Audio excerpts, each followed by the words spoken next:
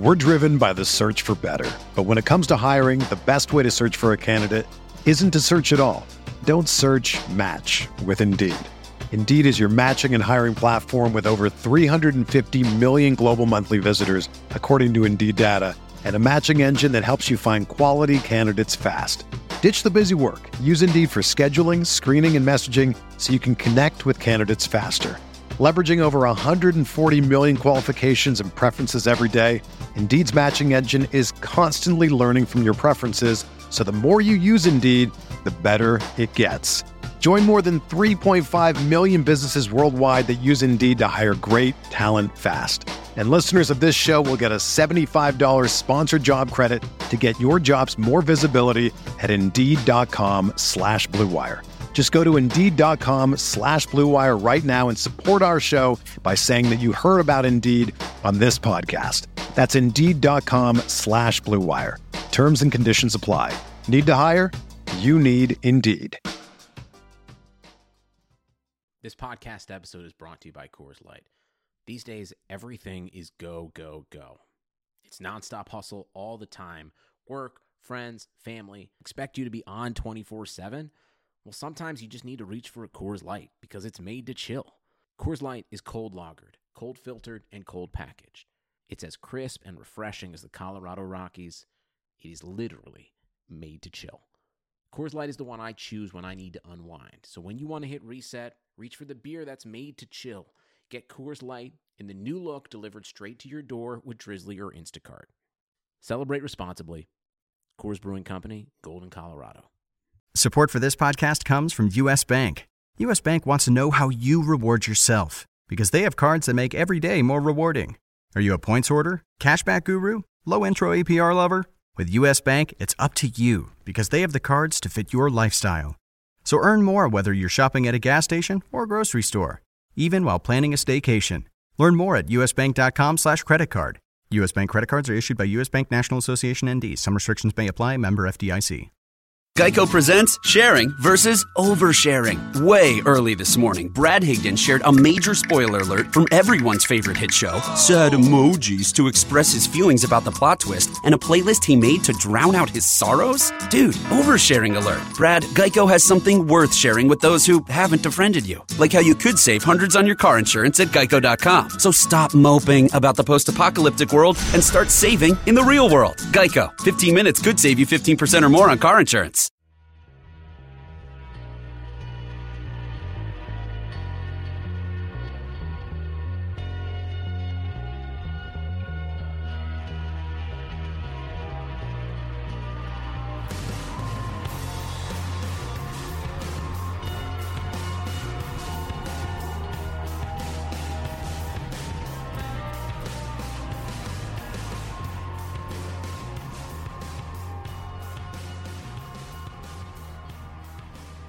Welcome to the RotoWire Fantasy Football Podcast, brought to you by DraftKings.com, the leader in daily fantasy sports.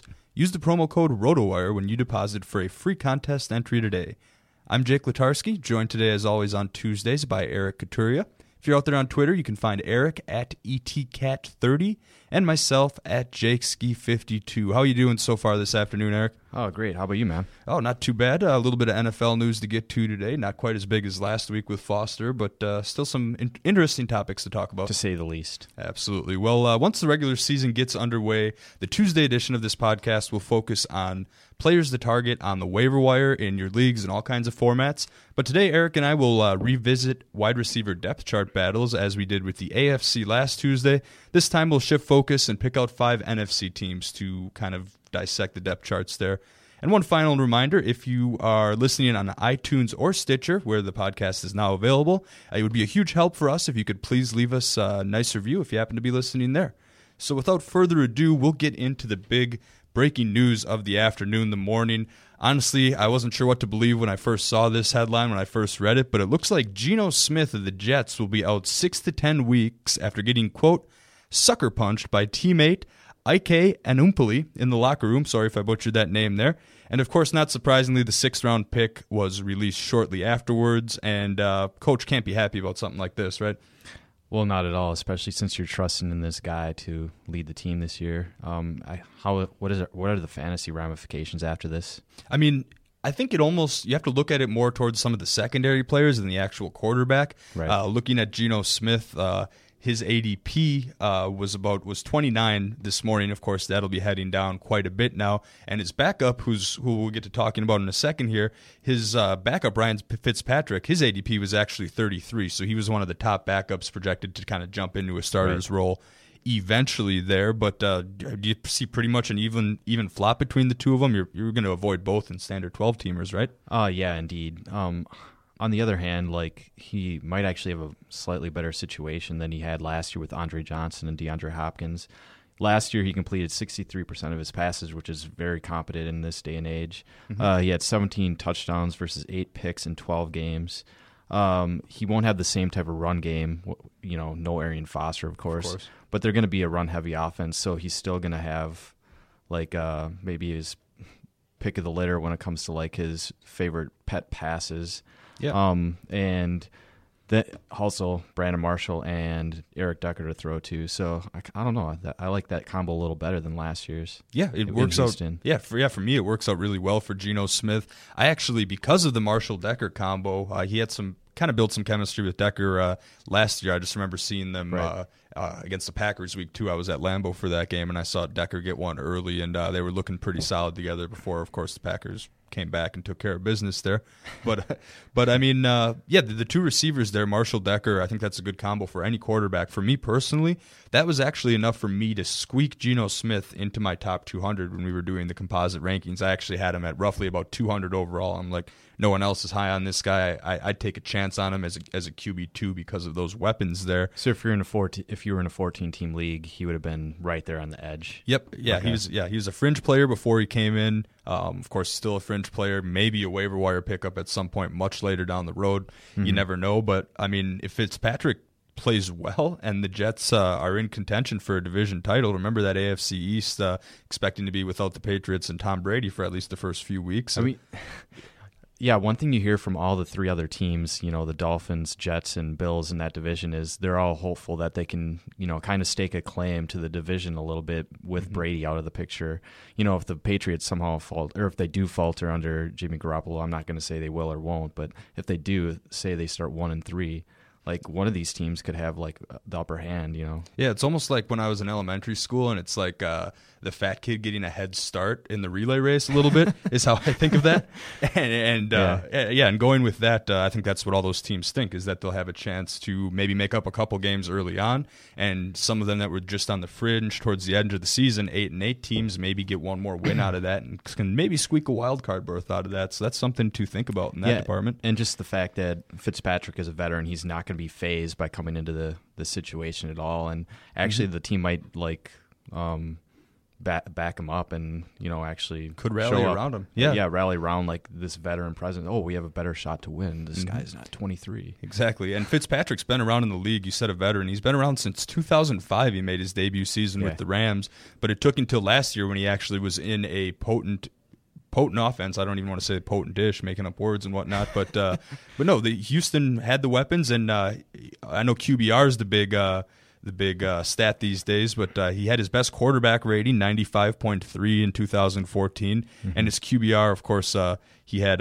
just a one-game sample in 2006, so I'm going to throw that out there, but his 56.7 QBR, not the greatest in terms of that statistic, but still the best of his career last year, so I don't really think this changes too much, I guess, the Jets' outlook, or as far as either quarterback's ADP, except for the fact they're flip-flop. Now, on the other hand, there's Brandon Marshall and Eric Decker, and we already touched on this. Are you treating any of them differently going into drafts because of Fitzpatrick, whether more positive or more negative, or is it pretty much the same as we were at before? I mean, let's just look at the quarterbacks. Let's look at Brandon Marshall first and the quarterbacks who have thrown to him in his career. So he's caught passes from Jay Cutler, Kyle Orton, Chad Henne, Matt Moore, Jay Cutler again, and Josh McCown with his 3 different squads in Denver, Miami, and Chicago in his career.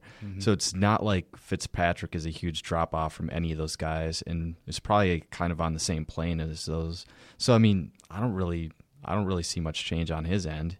Yeah, it's a matter of I love that point that you make because none of those guys exactly the cream of the crop. I know Smoking Jay Cutler would always be he would just be force feeding him balls all the time, and he's like that. I don't know if Fitzpatrick's that type of quarterback or not, but as far as quarterback skill level, it's fine. Looking at ADPs, Brandon Marshall sitting at 25 overall in terms of ADP, so he's kind of right in the same boat as people who may be taking a gamble on Amari Cooper, Jarvis Landry, a popular sleeper, Jeremy Maclin. And then we move down to Decker, and he's sitting at 42 in terms of ADP, and this is wide receivers, not overall. And Decker's kind of right in the camp with Victor Cruz and Pierre Garçon, Devontae Adams, who we'll touch on in a little bit later there. So are NFFC leagues PPR? I do not believe so. Okay, so this might have something to do with it. Yeah, I mean, I would say I would push Marshall maybe even a little higher if it's PPR, just because he's been the possession receiver of the two options throughout his career. Yeah, I mean, if it came down to me and I'm picking there, and it came down to the surefire, maybe not sure thing, but the more experienced, safer option in Brandon Marshall, I'd maybe go Marshall over a guy like Amari Cooper, who's a little bit unknown and has a very young quarterback with him. Right. And I mean, Jarvis Landry, I think his value ups a lot in PPR. So I don't know. I think the ADP has it right here, but I could see it fluctuating either way, but not too much because of this quarterback news. If anything, possibly improves. Mm-hmm. All right, so moving on to just another bit of news here, a situation that we've been following pretty closely in the RotoWire office just because of the fantasy implications here.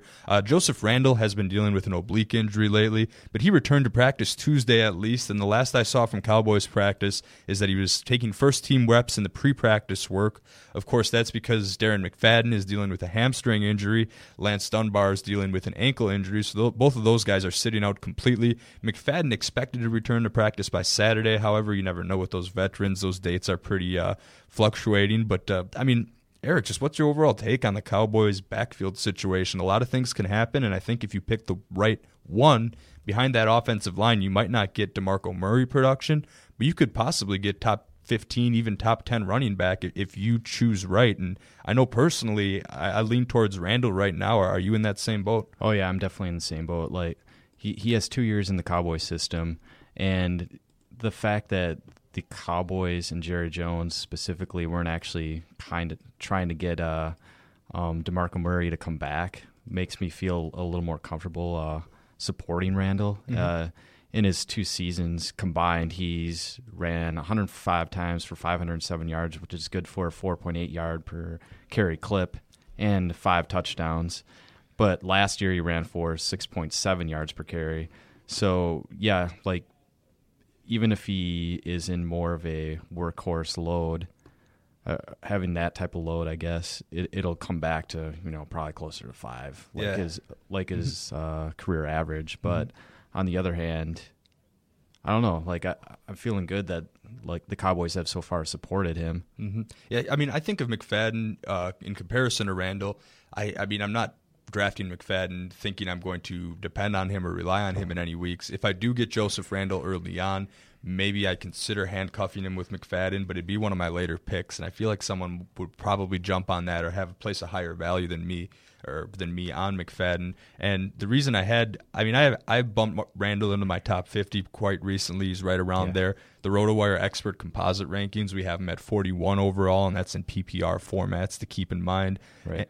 So, I mean, just overall, my reasoning for it was just because of lack of faith in McFadden. Oh, okay. Yeah. Go ahead. Sorry. Go for it. Okay. No, I was just going to say, I look at McFadden's last 3 years, 3.3 yards per carry, 3.3 yards per carry, 3.4 yards per carry, and he just doesn't have any long runs, and I don't see too many. I saw a stat somewhere, I can't seem to find it now, but he hasn't had a run of 20-plus yards or maybe just one in the past how many seasons? Like, I just don't have a lot of faith there. Well, aside from the fact that he, has putrid production, 3.3 yards per carry the last 3 years, like you said, He doesn't rip off runs. He's injury prone. The only way I guess I would consider drafting him is if I actually drafted Randall earlier to handcuff him. That would be the only situation. Or if some other owner that I would dislike, drafted Randall at one point, and I'm like, oh yeah, I'm gonna grab McFadden just to hang him over his head if Randall gets injured at some point. Yeah, like just to spite your brother in your hometown league or something like that. Like, haha, you didn't get him. Yeah, exactly. Yeah, but I'm right on board with that. I mean, McFadden, he's going to be 27 this year. That's not, he's still on the right side of 30. That's not super old for running back years, but I mean. I'm surprised he's 27. I saw him in a bowl game. Yeah, I remember that was for Arkansas against in like 2008. Yeah, I know. It's just, it's crazy. He seems a lot older than that, but he's a young guy. Never scored more than 5 touchdowns in a season. Had a 1,000-yard season back in 2010, but hasn't really came close since then. And I mean, back then he averaged 5.2 yards a carry, and if that's 2 down, I mean, it's just not looking great. Our early projections for 2015 have McFadden actually having a pretty productive fantasy year in terms of where you're getting him from in terms of ADP. We got him projected for 687 yards and 5 touchdowns, but I could very well see that going in the other direction if Joseph Randall kind of irons out his role in the preseason, which I'm fully confident will happen. And now you almost have to think of Joseph Randall as a 4th or 5th round pick in a standard 12-teamer. Oh yeah, for sure.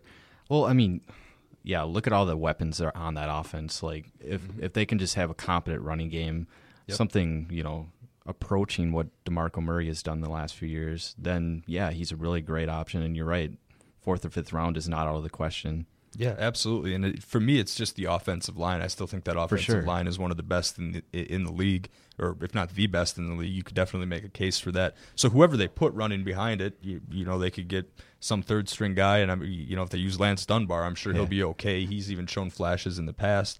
But, like you don't really want to discount Randall, though. I mean, he has like a okay sample size so far in his career, and if he, just ups that, like he has 105 carries in his career.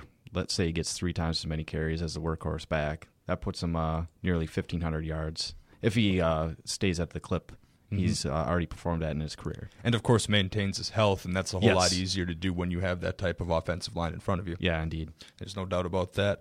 All right, so just moving down, we're going to get to wide receiver depth charts later, but saw an interesting tidbit today. Colts released – well, let me preface this real quick. A lot of teams are right before their preseason game. We're getting down to the wire where teams are starting to release their initial depth charts of the season. They've had camp to evaluate some of these guys, and they're going to put just a depth chart out to kind of, for media and fans alike to see kind of how they're going to go down the list. So there's been a lot of updates on RotoWire lately. Check it out. Here's time for a quick plug, rotowire.com/free or rotowire.com/pod for a free 10-day trial. And you can check out some of these updates that we've got going here. But one I saw today was from the Colts depth chart in Indianapolis. Here we've got Dwayne Allen and Colby Fleener listed. They're both listed as the starting tight end on the Indianapolis depth chart, co-starters, if you will.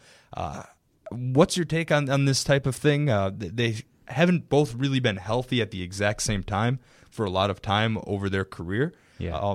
But I guess looking at that, is there one you'd rather take, or are there certain factors that you look into play when judging between those Colts tight ends? Well, I'll just say this first. I'm not surprised they're actually listed as co-starters because they're one of the few offenses in the league, like the Arizona Cardinals, who don't start a fullback. They have 2 tight ends in their starting 11. Mm-hmm. So it's not really surprising that they have that co-role. On the other hand, I like Fleener better. Just he has 2 healthy back-to-back seasons here the last 2 years with 50-plus catches and 12 combined touchdowns in those seasons, whereas Dwayne Allen has been kind of injury-prone in his career. And what were his stats like last year? Last year, Dwayne Allen, 395 yards, but 8 touchdowns. Yes. So they each had eight scores last year in Andrew Luck's really breakout season, correct? Mm-hmm. I don't know. I think they'll both see enough reps over the course of the season to have decent touchdown totals. But if you're looking at them in PPR formats, I think Fleener is probably the safer option just because he has the rapport with Luck from Stanford and now in Indy in 3 years. Yeah, I like how you mentioned the Stanford connection because I tried to relay that a couple years back, and Fleener, it wasn't until last year where Fleener actually picked up and became that serviceable tight end and built that chemistry, got them both up to speed here. And I'm just looking at ADP. Oh, believe it or not, they're right next to each other, 15 and 16. And that's funny. That almost prefaces the exact answer I wanted to give. I was going to say that Fleener is ahead by at least a handful of spots. In standard formats, in PPR formats, definitely Fleener, because you look at the receptions overall. He caught 51 passes last year, 52 the year before, like you said there. Allen just 29 last year, although Allen did catch 45 in his rookie season in 2012, so something to potentially think about that. Allen somewhat efficient, targeted 50 times on those 29. Fleener targeted 92 times, which looks like Fleener's going to get targeted a lot more. For me, the touchdown factor comes into play when you get to standard leagues. I think they're a lot closer. The way that the ADP makes it look, neither of them are tight end ones, but I would almost make a case that you could say Fleener is a tight end one in a PPR format. At the end of it, for sure. Yeah, right at the end, if you're punting tight ends or you don't want to pay up big time for Gronk or Jimmy Graham there. So one thing we're going to point out, maybe we should point out too, is they may see a downturn in their touchdown production just because Andre Johnson's now in the fold. Dante Moncrief is going to probably step up a little bit in the offense, have more targets coming his way.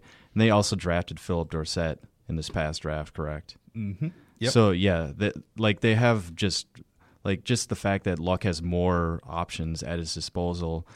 Maybe these guys take a little step back with their touchdown total, but like you said, I think Fleener's probably the safer option, at least when it comes to actual reception output. Yeah, and Moncrief, I like how you mentioned him. I'm just going to touch on him for a little bit.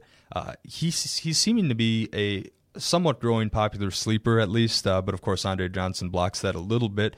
And maybe at the end of drafts, I think he should be on the radar in dynasty formats. I'm not ready to put a bunch of stock in him this year just yet. I'm going to wait for that kind of year 3 wide receivers, that year when they tend to break out, as we kind of alluded to last week on the podcast. So I'm a little bit bearish on Moncrief this year. But at the same time, Frank Gore in the past has been a pretty respectable, I'm talking Colts starting running back here, pretty respectable red zone guy. He only ran the ball inside the 5-yard line 4 times last year, so maybe as he's going to turn 32, he may not do that quite as much. But there were times, the 3 years before that, he got more than 10 carries inside the 5. Of course, we like to look at red zone runs for fantasy stats, and if that part of his game, the short yardage, has perhaps eroded as he starts to get up there in years, then maybe they look towards guys, particularly Dwayne Allen, a little bit more in the red zone, and Luck's going to find his guys. There's no doubt about that. And another thing I don't doubt is that when they're down in the red zone, Luck he's a competitor. He'd much rather have the ball in his hands than hand it off to a running back and see what happens. And the offensive line has been up and down over the years a little bit. So I think that bodes well to the tight end touchdown total at the very least. For sure, yeah. All right, going to get into some quick hitters here. A lot of pretty much every day here during training camp, we have a list of guys that return to practice, a list of guys that are missing practice. Sometimes veterans just don't get they get their days off. Sometimes there's some ailments in play. So I'm going to run down the longer list here and perhaps touch on a few more. We'll go in depth a little bit, but these are our quick hitters of the day. First off, we got Martavis Bryant from Pittsburgh. He returned to practice Tuesday. Then we've got Brashad Perriman of the Ravens, rookie receiver, getting a lot of hype as a sleeper in his rookie season. He actually missed his 10th straight practice today. Are you worried about him, Eric, or is that making him fall down your draft boards a little bit? He as a rookie, I guess in recent years we have seen many rookies have excellent seasons. On the other hand, and going and helping his cause too is the fact that Torrey Smith is gone, so all these targets are open. But on the other hand, I don't know.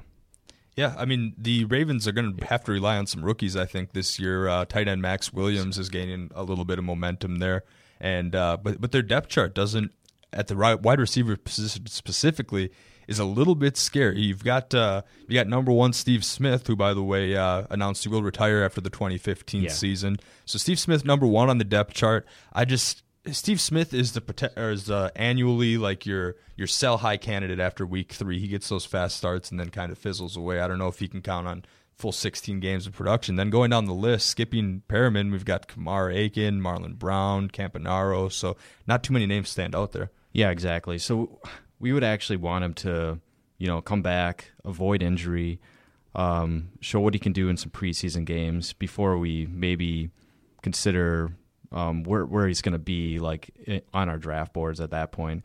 I mean, I don't really want to like waste a pick on a guy and then he does nothing, the first 6 weeks of the season. Then I'm just wasting a roster spot in, certain leagues that I'm in. Yeah, and okay, so I'm far from trying to make a comparison here, but Yeah. that situation, I mean, Odell Beckham, how many weeks did he miss early on, and then he came Yes, back? indeed. But so Perriman could be one of those guys. We've kind of set this up, framing that again, Tuesdays during the regular season will be our waiver wire podcast. But Perriman, we're kind of setting this up as someone that we could very well revisit down the road, especially if you're in a little bit of a shallower league and you're not really seeing a real high premium placed on Perriman, and I'm checking it out right now. 47 overall in terms of receivers ADP, grouped in there with John Brown, Marcus Colston, Kenny Stills, Kendall White, and even Steve Smith. Smith's actually 2 spots ahead of him there, probably the injury not helping his stock too much. So that's the kind of group you're looking at if you're looking for Brashad Perriman. And if you're only starting 2 wide receivers in your league for the week, I mean, there's a chance that he could go undrafted, and you could watch for him to possibly get one of those waiver pickups. I mean, here's probably like his role this year more than anything, kind of like a Martavis Bryant, like explosive threat, where he's going to have these incredible lengthy touchdowns and then not do much because his target count is not going to be incredibly high. I think that's going to be closer to like what he, can.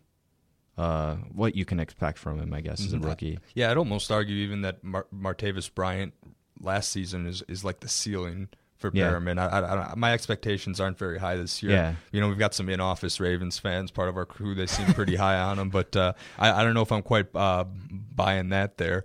In other wide receiver news, I don't know. A lot of fantasy football leagues, it seems to be growing, maybe not. I don't know, just from what I've seen. But I know my fantasy league has this option, and some leagues offer kick return yards points. And I know that's programmed into all the RotoWire Draft Kit apps in case you do need to factor that into your rankings. And I did notice today that Devontae Adams was taking some kick return reps at practice. And, of course, early on in practice, I'm sure a lot of guys are looking out for there. But that's a little interesting. As a Packer fan, do we want him returning kicks even? And how much does that actually raise his value in those types of kick return leagues? I mean, I think we drafted Ty Montgomery. Sorry, I shouldn't say we. The Packers selected Ty Montgomery to kind of fill that role. But I can see them kind of testing out all options just to see who the best guy is for the role. And, I mean, obviously Randall Cobb and Jordy Nelson are going to be the workhorse, or like the main men in the passing attack. So I guess Devontae will have some available juice from week to week. But potentially. I don't know. We want to see it in the game. Exactly. Like, we want to see him actually return kicks in the game. And I don't want to see him go out there returning kicks in the preseason. I think best case scenario out of this news, if you're an Adams owner already, is Ty Montgomery does the punts and maybe Devontae's back there with the kicks. But I don't want to spoil too much. We're going to go further in depth to the Packer wide receiver situation in a little bit. This isn't fantasy relevant, but Micah Hyde's probably going to have the punt return role. He did fairly well in that anyway. I actually noticed some subscriber feedback today when I was looking through some customer support items where there's someone had a league where return yards count for their IDPs. So, really? To the 1% of listeners out there that are doing this, probably less. Yeah, possibly yes. Yeah, not a very common thing, but yeah, Micah Hyde could be getting some opportunities there. But anyway, we're going to move on to Arizona, a team that you cover for the website, Eric. It looks like Andre Ellington, who's been dealing with a hamstring injury. He was a full participant in Tuesday's practice, so that's good news. The backfield a little bit banged up over there during camp. What do you make of the situation so far for fantasy relevance? So David Johnson, who is a bigger version of Andre Ellington, actually. He's just a more bulky guy. Mm-hmm. He has a grade 2 hamstring strain, meaning he's going to be out for at least another week, meaning he's also going to miss the first preseason game of the Cardinals on Saturday. Okay. In the first week of camp, though, only Kerwin Williams, Robert Hughes, and fullback Paul Lasik have been, I don't know how to say that actually, but Lasike, something like that, have been healthy. They had a scrimmage on Saturday, and Kerwin Williams dropped the rock twice. He fumbled, of course. Yeah. And after this scrimmage on Monday, because they had a day off Sunday, both Coach Bruce Arians and GM Steve Keim came out and said, we're very disappointed in our running back situation and going to consider all options. Today there was a rumor that they had offered a 1-year contract to Chris Johnson.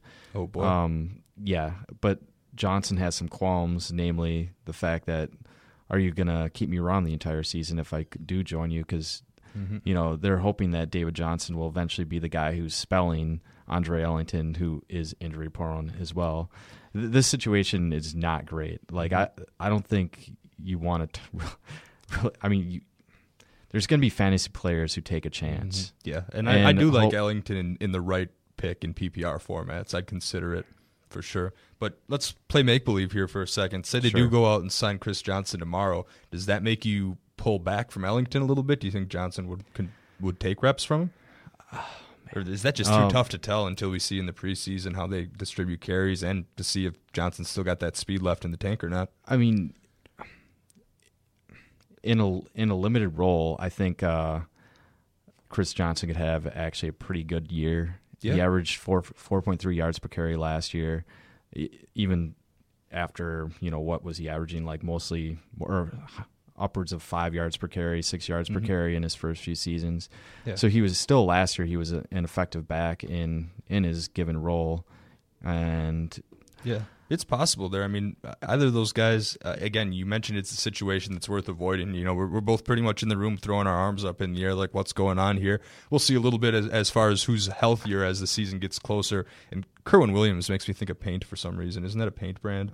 Kellen Williams, I believe. Okay. Yeah, something like that. Yeah, I don't know. Beside the point. The syllables line up. Yeah, exactly. But, okay, so moving. You have one last point to add there? Just with Arizona, the running back situation, I'm personally not touching it. Last year, I didn't feel good about it. I decided not to touch any of their backs, and it was a good decision. They only had 1 week where somebody reached 100 yards, and that was Kerwin Williams, his breakout week last season. Yeah, I think it was like week 13. He had 100 yards on like 19 carries, something like that. So this is just not like a run-specific offense. They're mostly going to rely on the pass. Yep. One thing they did do in the offseason was bring in Mike Upati to play left guard. So I could see them kind of focusing on the left side, trying to get a running game going that direction. Whoever is the running back in the early going, just to see if they can establish something. Yeah. But who knows? Like, it's just something to watch. Really. It's a wild card. I mean, I'll be the first to admit when I'm wrong. I was pretty high on Ellington. I took him maybe late second, early third in a PPR last year just to make sure I got him. Definitely didn't pan out. So, sometimes a player will leave a bad taste in your mouth and you'll skip out on him. And of course, doing that recency bias can make you miss out on some top players some years. So there's a lot going on there. But moving on real quick to everyone's favorite part of the program, kicker news session. We've got Garrett Hartley signing with the Steelers today. He's the favorite to win the starting kicking job after Sean Swisham is expected to undergo season-ending ACL surgery. Hurt himself the other day there. Steelers expected to be a high-powered offense. Hartley as a kicker provided, they might bring in some competition, but if he wins that job like he's expected to, as long as he doesn't tank during the preseason, he's got to get taken in 12-team formats with that. Yeah, I agree. Swisham actually averaged 42 PATs made and 32 field goal attempts the last 2 seasons, with 18 total attempts from 40 and 3 from 50+. And last year that put him in a tie for 7th in ESPN standard formats. Meanwhile, Hartley in his career has actually made 81.7% of his field goals, and this includes 28 for 36 from 40+, which equates to 78%. So if he, in fact, does win this job, you're right. Like, he has the track record from previously in his career that he can actually be an effective kicker, and because the Steelers are such a high-powered offense, he's going to have kicking opportunities all over the place. Mm-hmm. And I just checked on the ADP of Swisham before the injury. Of course, that hasn't quite settled back down since the injury there, but he was 11 overall, so again, he would be a kicker to be taken in the top or in even 12-team formats. And I know it's way oversimplifying things to suggest that his replacement and that kickers are just interchangeable in the National Football League, but at least the opportunities are there. That's the point we're trying to make. And if you're like me, where you just punt kickers and defenses till the very last and stream them week to week, and Hartley's still there, he might be someone to give a shot. I mean, that offense will be scoring a ton of points. Yeah, definitely keep him on your watch list at the very least. Yep. Football season is just a few weeks away at DraftKings.com. DraftKings.com is America's favorite one-week fantasy football site where you could win enormous cash prizes every week. Last season, 8 players won $1 million in one day just playing fantasy football. Don't just dominate your season-long leagues in 2015, but also play one-week fantasy at DraftKings.com.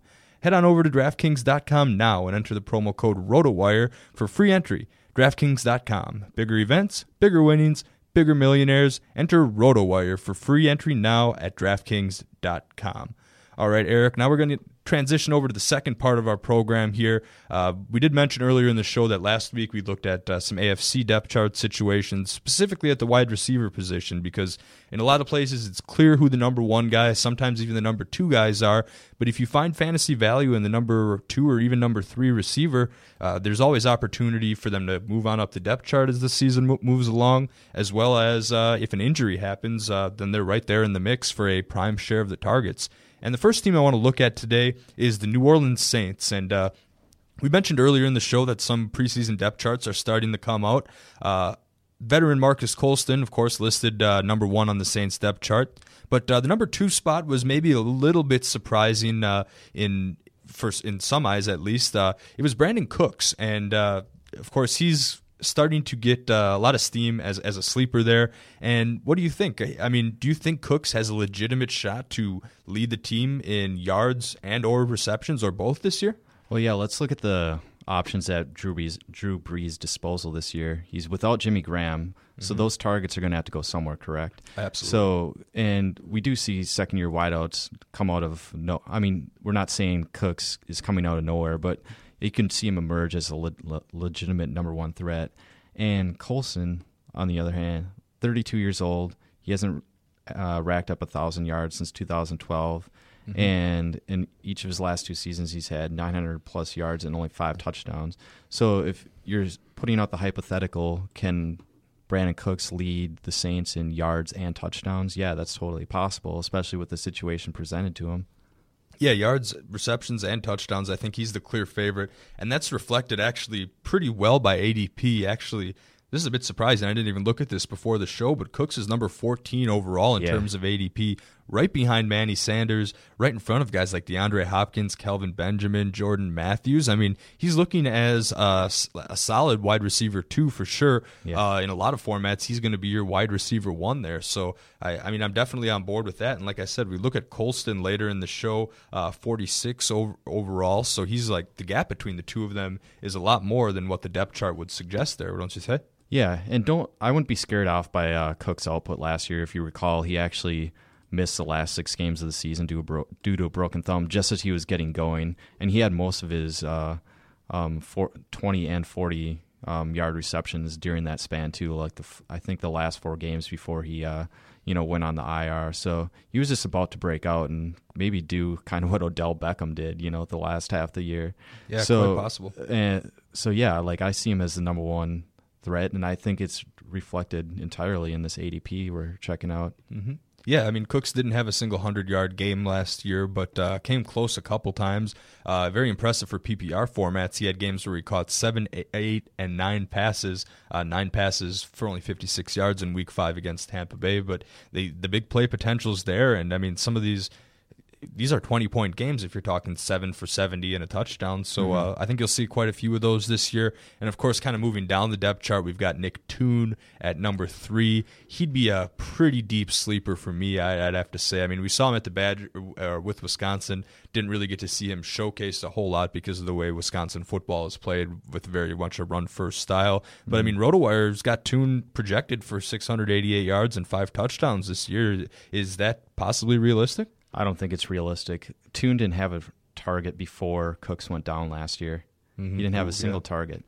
After that, he had 17 on 23 targets for 215 yards and 1 touchdown. Yeah. So, yeah, if you extrapolate that over the course of the season and keep in mind that, Jimmy Graham isn't there, I'd say maybe 500 yards is totally attainable. But I don't know if the touchdowns will be there. Yeah, exactly. And the one thing Toon has going for him is even though he's not listed as a starter on the team's depth chart that came out recently, he's pretty firmly entrenched as the number 3 wide receiver. I don't see Brandon Coleman or Centavius Jones taking that from him. No. Going down the list, Willie Snead, who got cut by the Browns last year. What does that tell you? I mean, who knows? I don't know too much about the guy personally, but I just know from covering the Browns that name's familiar. So it's just I mean, he's there, and I would like to see him succeed. I'd be very happy for the Badger, a former Badger, to do something like that. But there's potential there, but the upside's a little bit more limited than a lot of people are making it out to be. One other thing to keep in mind with the New Orleans situation, they lost Jimmy Graham, but they brought in C.J. Spiller. He's a legitimate pass-catching back in this league. So you could see him kind of take on some of those targets and receptions, and they won't really filter down to Toon. So, you kind of focus on the top wide receivers in New Orleans and maybe take flyers if you see Toon doing something at some point. And, Drew Brees and the Saints can focus a lot more on the screen game this year than they did last year because Mark Ingram, although he's a solid workhorse back and one of the biggest fantasy surprises paying off the biggest dividends last year, he's not really much of a screen back, or you think of him maybe a little bit more of a power back. So, Spiller fits in nicely there, and, of course, Kyrie Robinson in that backfield mix kind of gums up the works a little bit as well. But a few more teams to get to. We want to go to the Chicago Bears next, NFC Central here. We're going to do a couple NFC Central teams. Of course, when you look at the Bears, Alshon Jeffrey, he's number 1 on the depth chart, no questions asked. I mean, the way Cutler likes to throw is he'll probably give him 15, 20 targets a game. Maybe that's a little bit of exaggerating, but I don't know. Like some games, it won't be an exaggeration though. Cutler, oh crap, I'm going to get hit. Quick throw it to the same guy. I mean, that's how it was with Marshall a little bit before Jeffrey came into the mix. So he's the number 1 guy there, and I mean, most preseason projections, everything I've seen so far, have the Bears as a last place team in this division. I mean, the offensive production maybe is not going to be the same, or at least not the same setup as it was before. But searching down the Bears depth chart to find value, Kevin White, we kind of talked about a little bit last week how it's going to be tough to gauge that value until we see him in action. And then we go down to like 3-week wonder Eddie Royal. Someone will blow $20 in fab on him in week 2, and he won't produce the rest of the year. We've kind of been down that. But actually, I saw Marquez Wilson actually having a couple decent practices that he's stringing together. And who knows, he's been around the league for a few years now, I believe. And, I mean, he's someone potential, or maybe, okay, so he's only 22, but this will actually be his 3rd year in the league. Last year, just 7 receptions for 140 yards and a touchdown. But I look at our recent update today. I'm just going to read it straight from the RotoWire website. Wilson shined during Monday's training camp practice, hauling in a tough one-handed catch over Tim Jennings during a 2-minute drill session. So, again, this camp stuff's a little bit overhyped, but maybe somebody to look at, or are we going to wait and see, at least for the preseason? I mean, if you take this with a grain of salt, keep in mind that Kevin White is out. He's on the PUP list. He's not practicing due to a shin injury. Yeah. So, yes, Marcus Wilson is having the opportunity to actually shine, in quotes. But at the end of last season, he actually had, the last 4 weeks of the season, he had 5 targets, 10 targets, and 3 targets. So he was being used in the offense a decent amount last year. So I don't know, if, say, Kevin White stumbles, this injury lingers, he might be the number 2 wideout going into the season. He absolutely has an opportunity to do that. At the very least, he'll be used. I mean, we're not saying – sorry. I was just going to say, at the very least, he'll be used in 3 wide receiver sets. I'm not saying jump out and draft him, but he's another candidate. I know I'm saying this a lot. I don't mean to beat a dead horse, but he's someone that week 2 or 3 we could be talking about on the waiver wires. You probably don't need to draft him because nobody else is going to be there unless you're in maybe a 16-team league, or if you're doing like a deep auction or something like that, you want to fill it up with a dollar player. He's about as good of a bet as anyone. I know in the RotoWire Stake League auction last night, Terrell Pryor got taken as a $1 player. So some leagues do get pretty deep like that, and it could be worth a look. I mean, the opportunity's there. There's little evidence to suggest that he'll be taking this huge leap or anything, but it's potential. We're always trying to look for some of these deep sleepers. Yeah, you qualified that very well. Like that's spot on. Everything will have to go right for Marcus Wilson to be considered in fantasy in the near future. And regardless of what happens here, I still think that after Jeffrey, Martellus Bennett is number 2 in targets. Exactly. And there's a very good chance. See, now I don't know if Matt Forte is going to be used the same as Trestman used him last year, but very good chance both Martellus Bennett and Matt Forte get more targets in the passing game than receivers that are not named Alshon Jeffrey. Right, since Cutler doesn't have those 2 reliable wideouts anymore. Yeah. At least veteran wideouts. Yeah, and I mean, how often, we've seen Jay Cutler for a long time, how often does he get to the 3rd or 4th read before panicking? Exactly. That's part of a problem too there. But staying in the NFC Central, we want to just touch on the Packers a little bit. They're a team where we all know Jordy Nelson and Randall Cobb are top 25, maybe even top 20 players in those PPR 3 wide receiver formats. You definitely got to get them off the board quick if you want a shot at capitalizing on what's expected to once again be a high-powered offense there. And very rarely do we talk about the number 3 wide receiver being a top 100 player even, but we're starting to see, based on early ADP and based on our rankings, where Davante Adams fits into the mix. And we mentioned him earlier just in the news portion, touching on kick returns. Regardless if he gets thrown out there for a kick return or 2, I mean, you got to think about taking him relatively high this year. I mean, is he still at sleeper status, or has he crossed that boundary? Well, yeah, it's funny. We're looking at this ADP NFFC site, and we just discussed Kevin White. Kevin White is 36 on this list. If you go down a little bit, scroll down, you'll see Davante Adams. So Davante Adams is in the midst of guys like Eric Decker and Marcus Coulson, who we've already discussed today, and that seems far too low. So he's seemingly entering this season as a sleeper candidate. Yeah, definitely. I mean, I have him in my top 100. It's actually quite a bit up there. I have him 81 overall in terms of my in my PPR leagues, and maybe that's being a little bit high on him. I don't really want to be blindsided by the fact that he's the Packer there, but I'm going to just quick look at our aggregate rankings.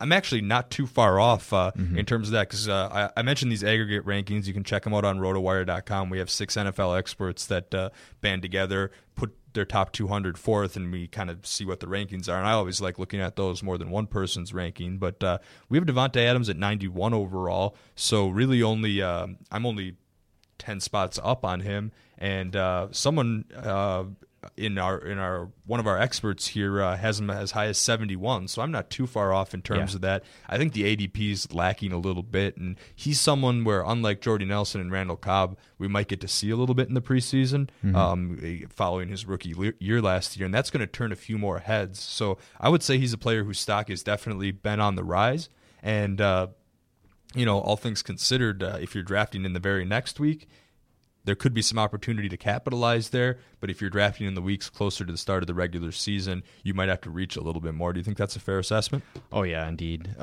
He's with 4 games on the docket here, like he will impress at some point, and he'll rise up draft boards.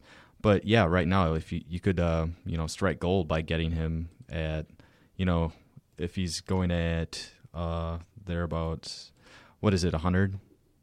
Yeah. So like the 9th round right now in 12-team leagues. Yeah, if you can get him in that maybe like 11th round, yeah, you are literally striking gold potentially. Yeah, exactly. And he's been impressing the coaching staff, pretty much doing all the right things. You look at his game log last year.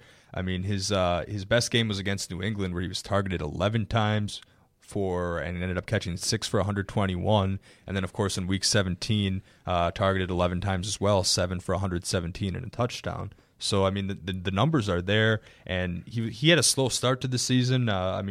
he only had more than 2 receptions once in the first 5 weeks, but he really picked it up, and I think he's going to be able to build that momentum a little bit. Yeah, and like you said, he had the 2 huge target games against Dallas in the playoffs and New England in the regular season, and we've been following his offseason because, we're Packer fans, and he's wholly impressed throughout the entire offseason program.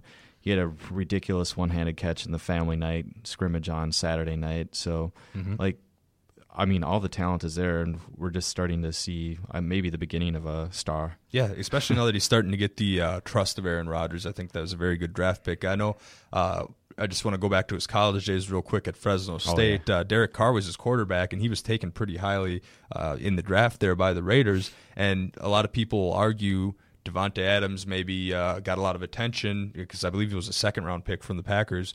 He got a lot of attention because he had a good quarterback. Well, you can think of it the other way around too. Maybe Derek Carr, his value rose a lot because he had a weapon like Davante Adams. So that's just, I'm not saying that that's necessarily the case, but that's just one thing to potentially think about when looking at a guy like this and trying to find some value on draft day. Yeah, for sure. Okay, so the Cowboys, Dallas Cowboys, going to kind of switch over to a new division here.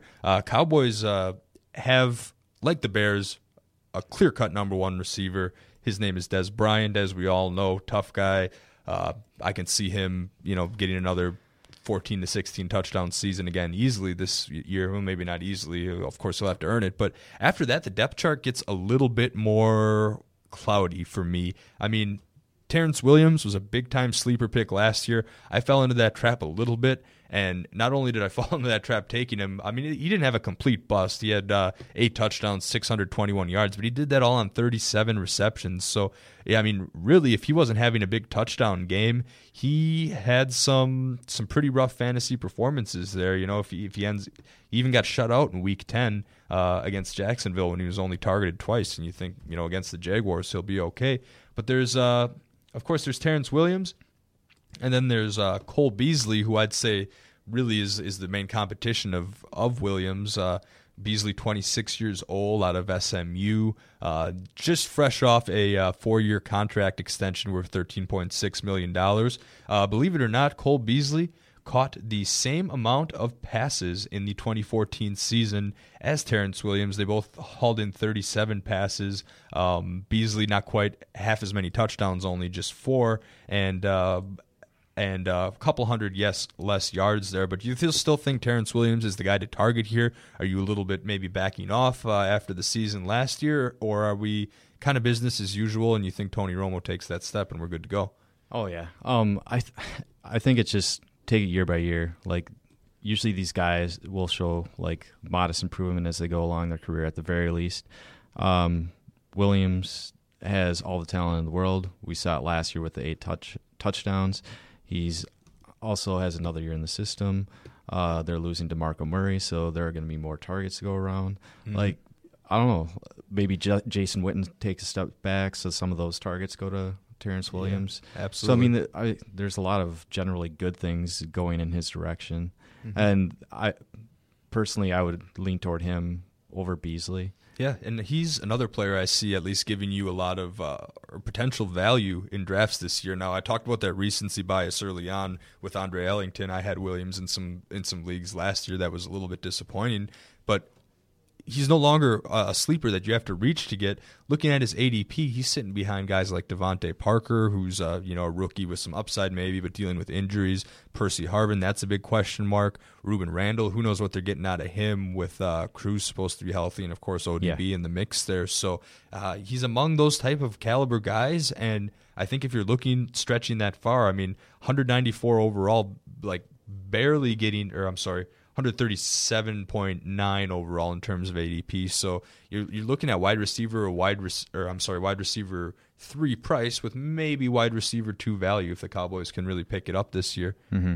Yeah, something to consider there. And I don't know, Cole Beasley, I think the depth chart has it right this time around. I don't think he needs to be owned in a lot of formats. He's someone that if you can maybe pick your poison in a daily game, in a tournament, and he has one of those, he's always an option to score.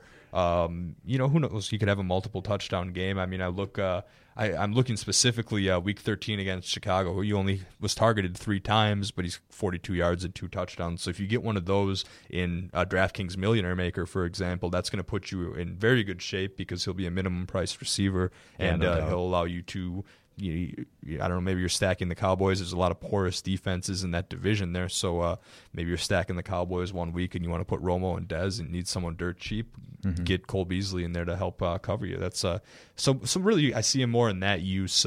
Maybe a $1 player in a 16-team league. So yeah, we're probably going to recommend him more in daily formats than we will in season-long formats. And since the focus of our Tuesday pod is going to be, weekly pickups, we're probably not going to talk about, Cole Beasley that often in that regard. Yeah, getting that out of our system a little bit. But last thing here before we wrap up here, something that to me has been a bit of a mystery over the past couple years, and that's the Seattle Seahawks wide receiver situation. They didn't seem to have much on their depth chart, and then they kind of they've let some talent at least walk away for potentially other reasons there. But Russell Wilson is always the owner of a fresh contract, by the way. Russell Wilson always seems to find a way to get it done.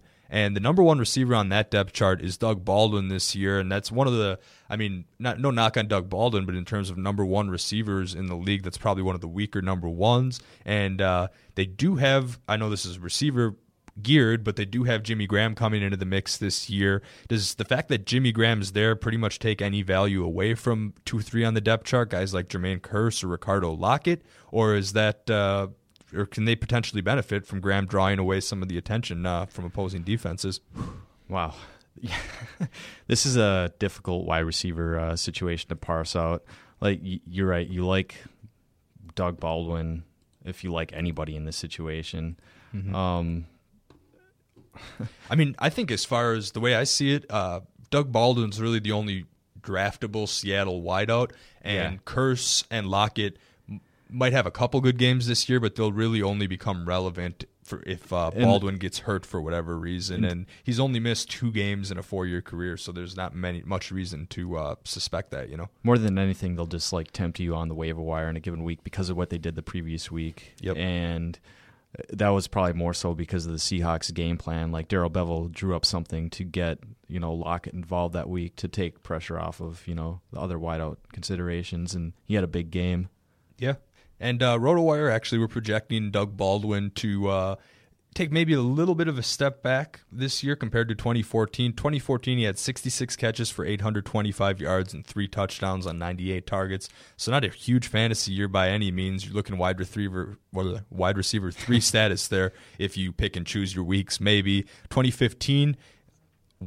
Pretty much similar, a little bit of a drop in targets, likely due to the presence of Jimmy Graham. We're looking at 59 receptions on 88 targets for 755 yards and 3 touchdowns. So, same yards per catch average, that kind of thing. But he would really need to take a big step up before you consider trying to target him in a draft. He's someone that would more or less fall into me where, I don't know.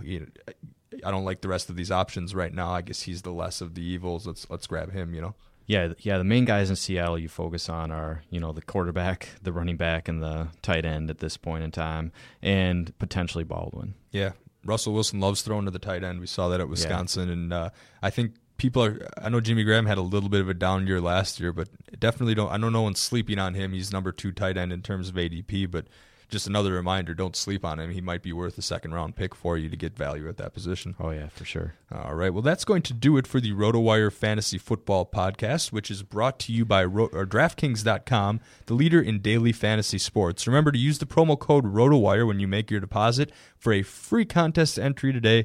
Also, one last time here, check out RotoWire.com free for 10 days by going to RotoWire.com/pod. That's RotoWire.com/POD. Alongside Eric Couturier, I'm Jake Latarski. Again, if you're out there on Twitter, I'm at JakeSki52, Eric at ETCat30. Send us questions, feedback, anything you want us to tackle on future podcasts. But that'll do it. We'll be signing off here. Nick and Mike will be back with you tomorrow.